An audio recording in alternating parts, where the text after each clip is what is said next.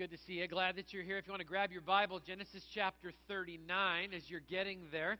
And just for the record, because I know somebody will make a comment at some point, I do not use an iPad to be cool.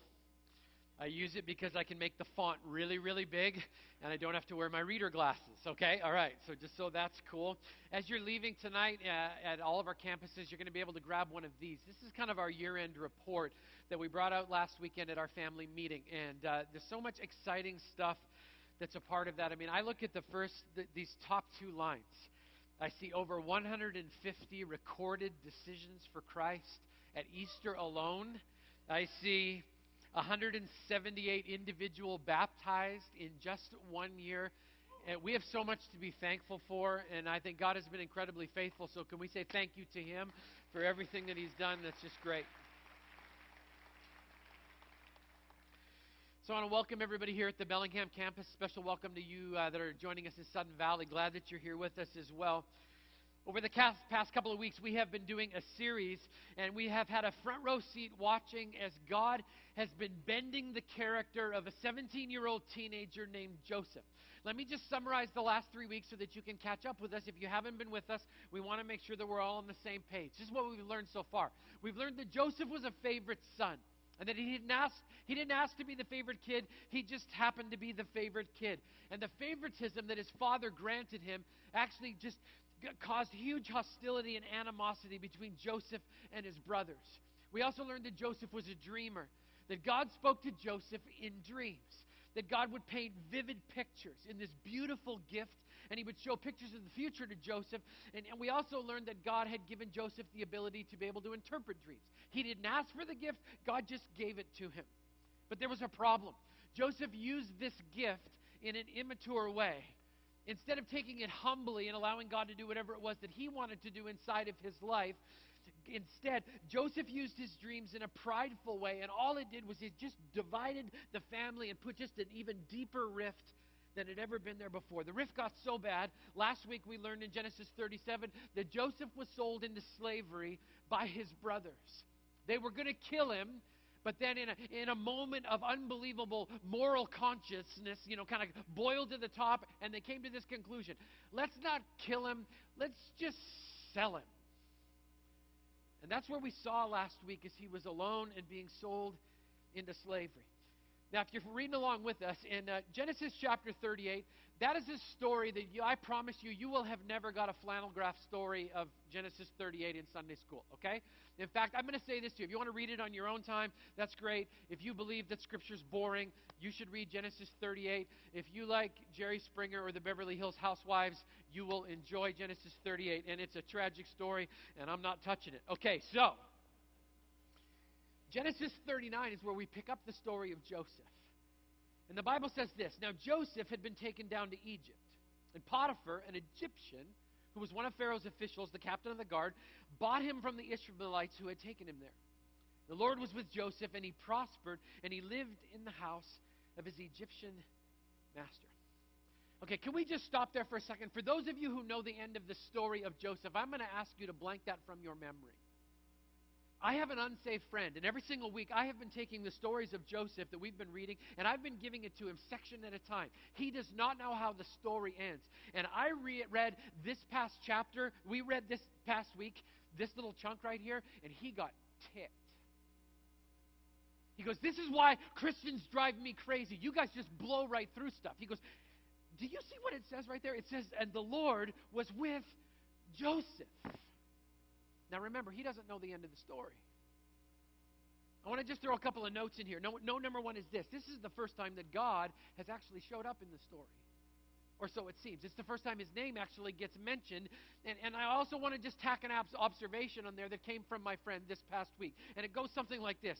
From a logical perspective, that little phrase, "and the Lord was with Joseph," seems nuts. I mean, does that seem crazy to anybody else? I mean, I read that and I'm just like, whoa, that doesn't make any sense. If the Lord was with Joseph, he would be at home. If the Lord was with Joseph, none of this bad stuff would be happening. If the Lord was with Joseph, good stuff would be happening to the good people, and bad stuff would be happening to the bad people. Joseph would be enjoying his life, and his brothers would be suffering. But that's not what it said. It said Joseph's a slave with no family in sight. He's in a foreign land, living in a land that doesn't even belong to him. And the Bible has the audacity to say, but God was with him. As Christians, just for once, can we not blow through the end of the story and just go, just hold on a second. Why isn't the good guy getting all the good stuff?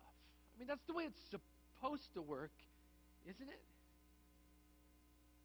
The Bible says God was with them. Have you ever been there?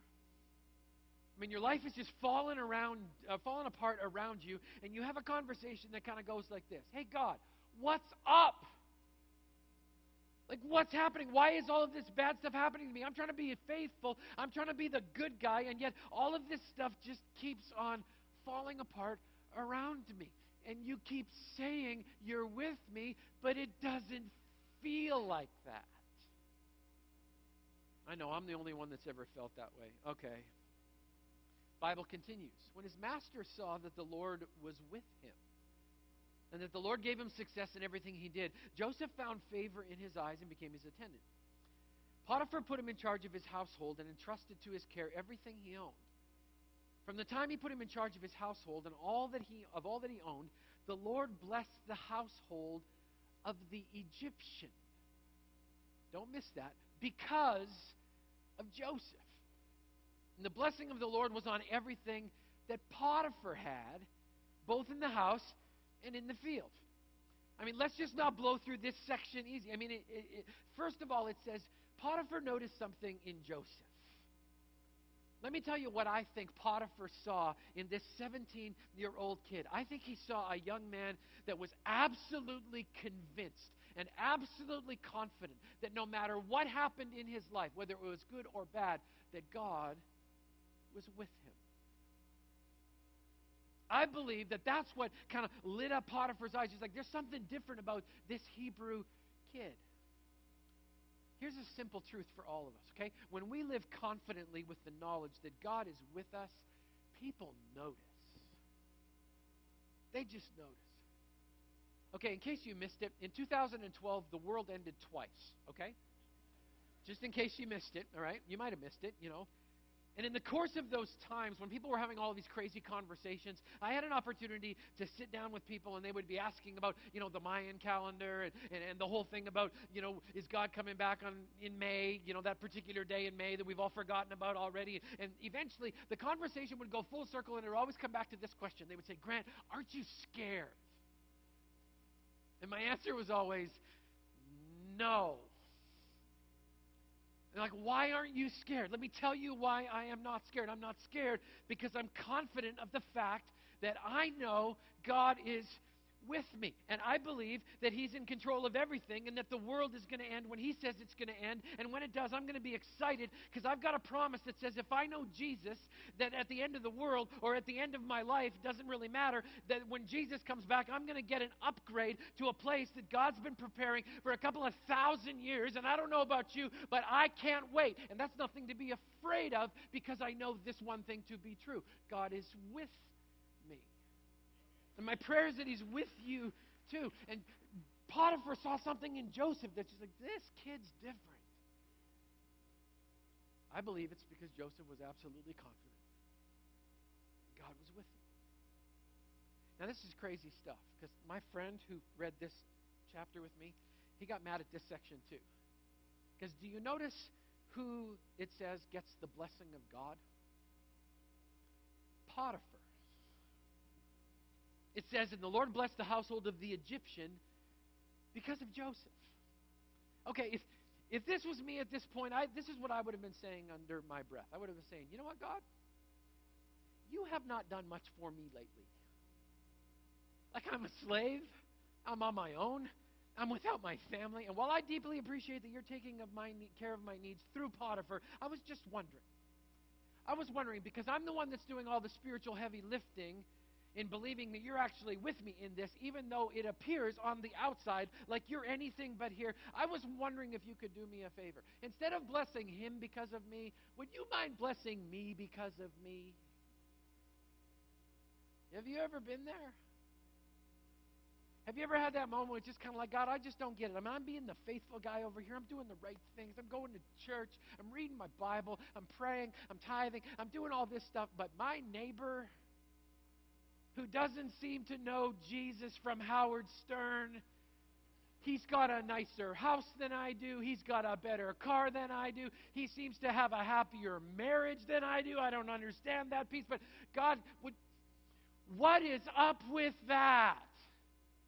Why are you blessing the Egyptian when one of your chosen people is suffering as a slave? Have you ever wondered how that works? Have you ever had the courage to say, God, sometimes it just doesn't seem that fair for the good guys? Anybody else? Nobody's going to cop to it, are you? Yeah. Let's keep on rolling because we're not going to find answers for a little bit here. Verse 6 says this. Now Joseph was well built and handsome. And after a while, his master's wife took notice of Joseph and said, come to bed with me. Hello. That's interesting. Not very subtle, right? Okay. I mean, it's just crazy. Potiphar noticed the presence of God in Joseph. Apparently, Mrs. Potiphar noticed something else. Okay? All right? And into the story comes this thing called temptation, okay? Here's another truth. Temptation is common for all of us, okay? Joseph faced temptation. Jesus faced temptation when the enemy of our souls came and tried to tempt him out in the wilderness. We all face temptation. You're going to face it this week. The temptation to lie is going to be right in front of you. The temptation to steal credit on an idea that somebody else proposed at work. The temptation to pirate software. The temptation to overshare. The temptation to just jump in on the office gossip because everybody else is talking about it. The temptation to turn a blind eye to an obvious need. The temptation in the next couple of weeks to just change the numbers on the tax form just a little. Because after all, the government gets too much anyway, right? The temptation to hack into our neighbor's Wi-Fi because they weren't smart enough to put a password on it. Yeah. I'm going to use that one tomorrow morning for sure. The temptation to borrow a friend's homework, the temptation to borrow a few office supplies because the boss is never going to miss it anyway. The temptation to have a secret relationship with an old flame on Facebook. The temptation to share playlists even though we haven't paid for them. And the list goes on and on and on and on. We all face temptation. That's what Scripture is. Scripture says it's common to all of us. And how we handle it reveals our real character. Joseph's character is being refined. I mean, when we first met him, he was an arrogant, immature, unwise kid, but now all of a sudden he's beginning to develop some character. We're going to see this start to surface. And I just want you to listen to his response while not forgetting that he is a hormonally changed teenager with both means and opportunity to get in a situation that he should not be in. This is what it says, verse 8, but he refused. I love that. With me in charge, he told her, my master does not concern himself with anything in the house. Everything he owns, he's entrusted to my care. No one is greater in this house than I am. My master has withheld nothing from me except you because you are his wife. You think.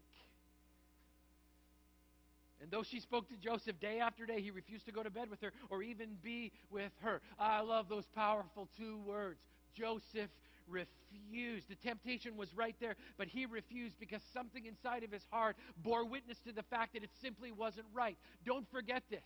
There is no church yet. There's no Bible yet in history. The Exodus hasn't even happened yet. Joseph's flying on his own. He doesn't even have an accountability group. And yet something deep inside of his soul says, I know that that is right and that is wrong, and I choose right. Because God's with me. The temptation was right there, but he refused because Joseph knew this. Every sin is to sin against God. Every sin. Listen to the question that Joseph asks. How then could I do such a wicked thing against God?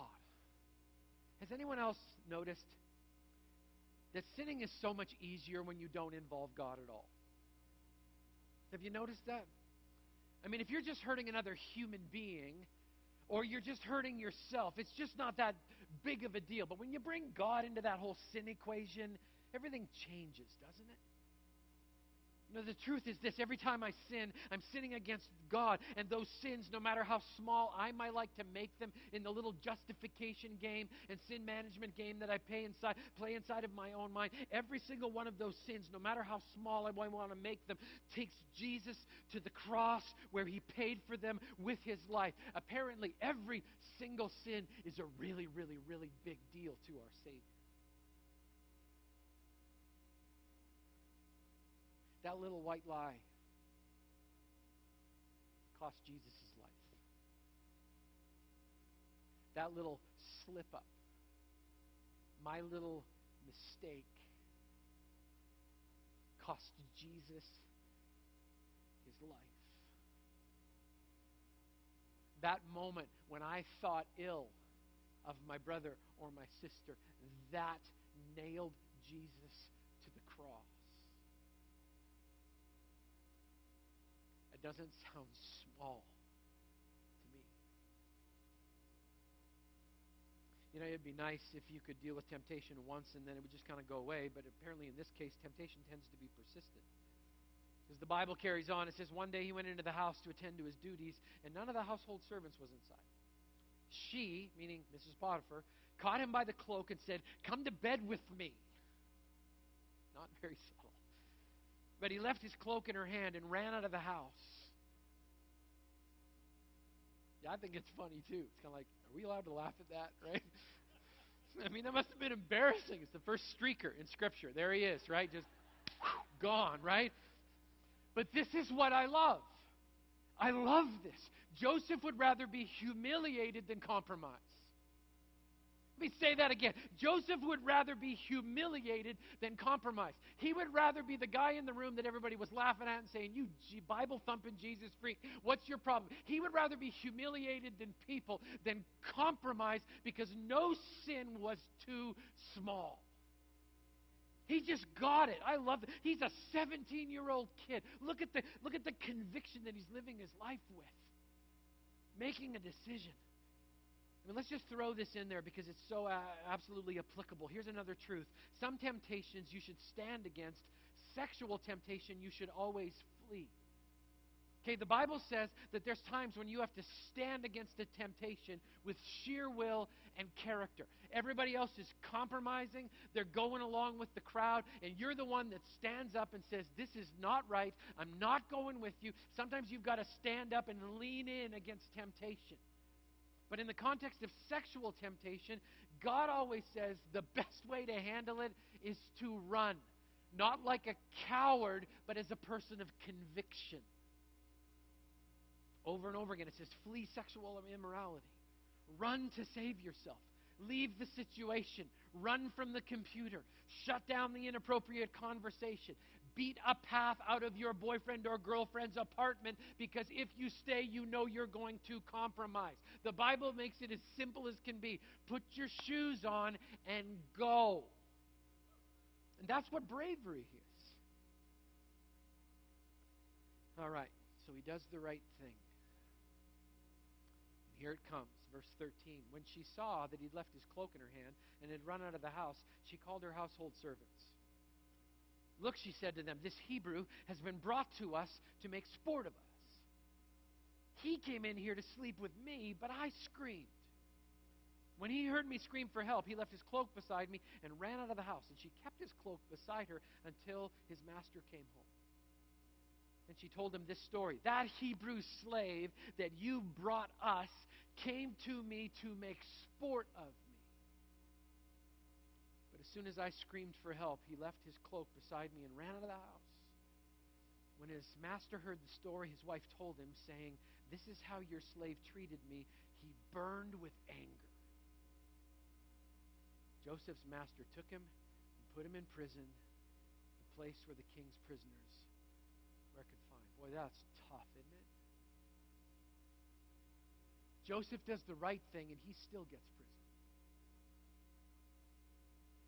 He had a sexual encounter waiting in front of him that he could have taken advantage of because he's a man of morals and conviction, because he's a real man. He ends up paying a very high price. It's kind of crazy, right? Joseph doesn't sleep with Mrs. Potiphar, and he still gets punished. And the Bible keeps saying, and God was with him. For those of you who are checking out God and Christianity, you may look at this and go, so why would I want to serve a God that lets his children go to prison for doing the right thing? You know, that is a very valid question. Now, those of you who know the end of the story, you just stay right here in this moment, okay? The only way to reconcile this in our mind is to believe that God somehow has got a bigger plan and that he's up to something as he bends the character of this young man until he's bent. I put this in your outline because I think it's worth saying. Sometimes the only reward for making the godly decision is the simple knowledge that you made the godly decision. Sometimes that's all you get away with, you know.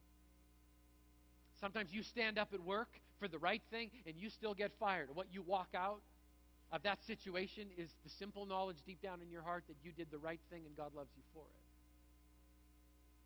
And sometimes it's not easy. It's easy to skate and make it easier on ourselves. But Joseph does the right thing, and even though he is in prison, this one thing he has deep inside of his soul: I did not sin against my God. And if that means prison, I guess that's what it means. But I'm okay because I am absolutely convinced that when my life is bad or when my life is awesome, God's with me. Here comes the next piece. But while Joseph was there in prison, verse 21, the Lord was with him. And he showed him kindness and granted him favor in the eyes of the prison warden. Okay, can we just stop there for a second and not be pre-processed Christians for a second? I don't want to find favor in the eyes of a prison warden.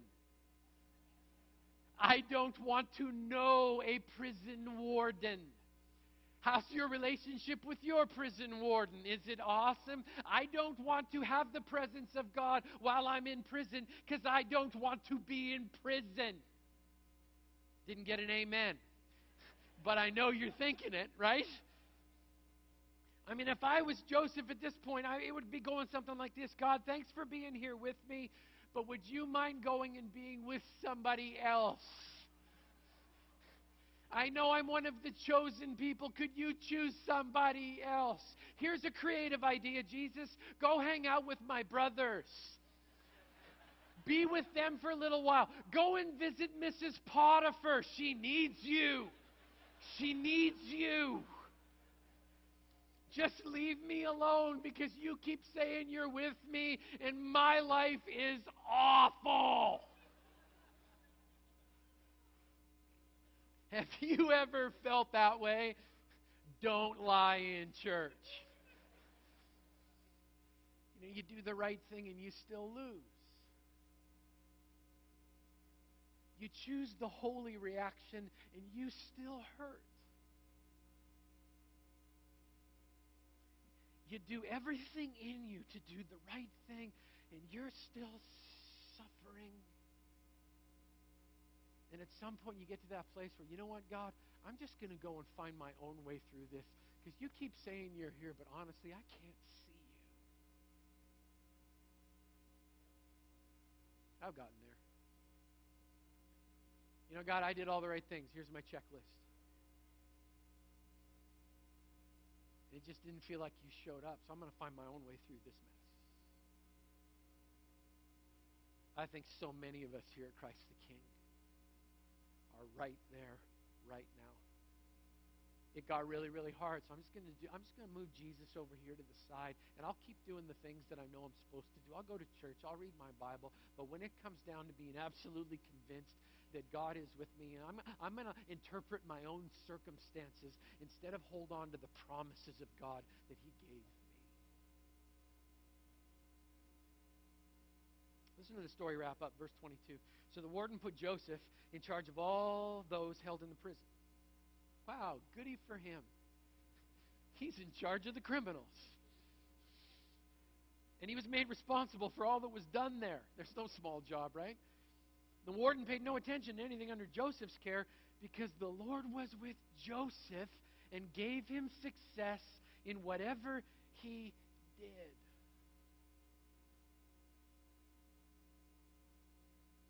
How's Joseph handling this? I mean, I have a scratchy throat, and I'm whining and complaining. Jesus, you're taking my voice away. I'm supposed to preach for you. Life is so hard. I just want a Halls and a cup of tea. Somebody tuck me in, please. Life is just so brutal. How is Jesus handling this?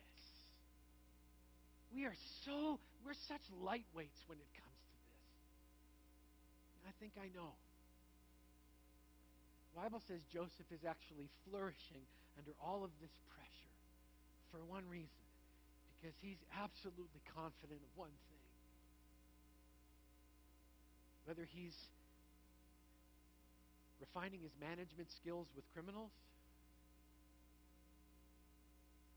or managing in a corner office on the top floor of the tallest tower in Bellingham. Whether he's absolutely so sick that he can't even lift his head, or whether he's just the picture of health. Whether everything in his family is going just so wonderfully and perfectly, or he's just in that rift with his brothers and wondering why isn't his dad coming after him because he had no idea what his brothers were up to. No, he was confident that no matter what extreme he happened to be on, this is what was sustaining this young man and will sustain you and me if we're willing to believe that God is not a liar.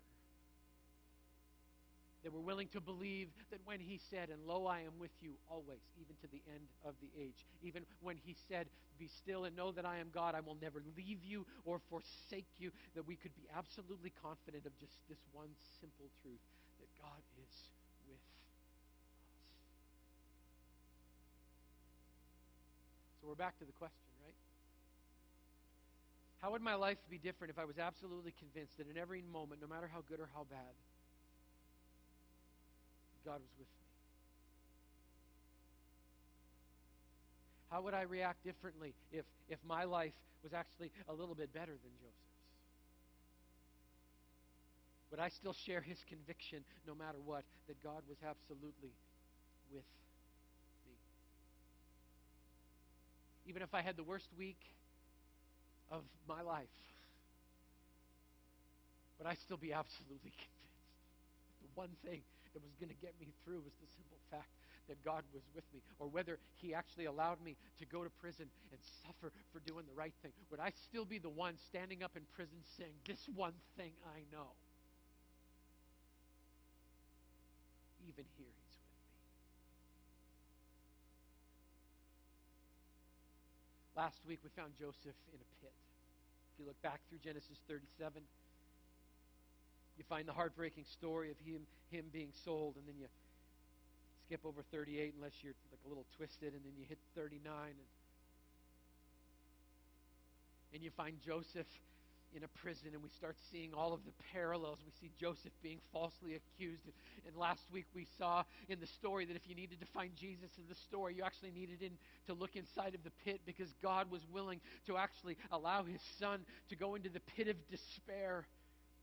He was in absolute despair, Scripture tells us, because He was a holy and perfect God, taking on all of our sin in its entirety. He was wrapping Himself in that coat of many colors. wrapping himself in the worst stuff that we'd ever done, and then being crucified on a cross so we didn't actually have to deal with our own sin because he was going to deal with it for us. This week we see Joseph in prison. He's at the absolute lowest place that a human being can be, and we discover it keeps saying over and over again, and God was with him, and God was with him, and God was with him, and we see this picture of Jesus entering into the prison of the eternity of sin and breaking the chains of the prisoners so that he could set them free. And the Bible keeps saying God is there, God is there, God is there, and we see a false accusation, and we think, I know that that's part of Jesus' story when he was accused of something that he said that was actually true. He was the bread of life. He was living water. He was the emancipator who would come and break the chains of sin once and for all. And he still continues to say, even though this was thousands of years ago, to each one of us, it doesn't matter how low you are or how high you are. The one thing that binds you together is this one simple thought. And it sustained Joseph through everything, and it can sustain you through the same thing. And that's the glorious, wonderful, beautiful knowledge that no matter where we are, God is there.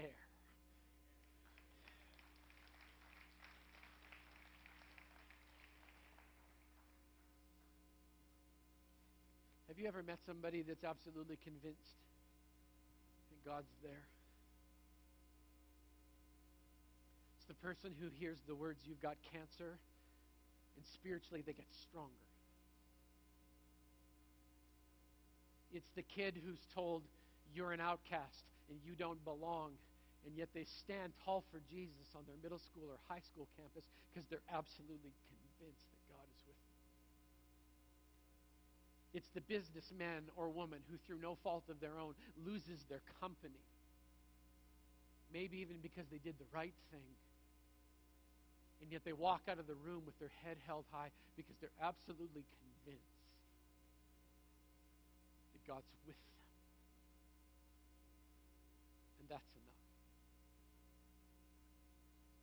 My question to my brothers and sisters of Christ the King is, do you absolutely know in the bottom of your gut that these words are true? And lo, I am with you always, even to the end of the world. I wish I could tell you it's going to get all better from here. It's not. Joseph's going to get forgotten for a really, really, really long time. And yet he's going to continue to believe that God is with him. Either he's nuts or God is actually there. Come back next week and we'll find out where we find Jesus in the story again. Let's pray together. Lord, I know that every person in this room right now could list off 4 or 5 scenarios in which they have a decision to make. I know that nobody's immune from it, Lord. I know this is their decision. Am I going to determine God's presence based on the circumstance I find myself in, or am I going to determine the presence of God because He gave me a promise and I know He told me the truth? Lord, I pray for every person in this room, no matter what they're facing, whether it's a bankruptcy or a promotion, whether it's a miscarriage or a pregnancy, whether it's perfect physical health or cancer, whether it's a normal Monday or a Monday with some bumps in it. I pray that the one abiding conviction that will carry them through will be that they are absolutely confident that God is with them. Lord, I pray for anyone that's here that is not confident of God's presence because they've never invited Him to be Lord and Savior of their life. And Lord, I pray right now that they would bow their head, confess with their mouth and believe in their heart that Jesus was who He said He was, that He was the Son of God, that He came and died on a cross to save us from our sin, that He died and was raised 3 days later and triumphed over death once and for all so that we could be delivered and saved from sin completely. And Lord, I pray that with that simple confession, I pray that they would know the beautiful presence of Christ today. Lord Jesus, I thank You that You're in every single story. I thank You for sitting alongside of Joseph in the hole, in the midst of temptation, in the prison. And I thank You that it was Your presence that sustained him. Father, may we experience Your presence this week. In the office, in the classroom, at home alone, in our car. Holy Spirit, we invite Your presence to speak to us and to give us conviction. You are with us. May that be our story this week. We pray these things in the precious and holy name of Jesus, the God who is there. And all God's people said,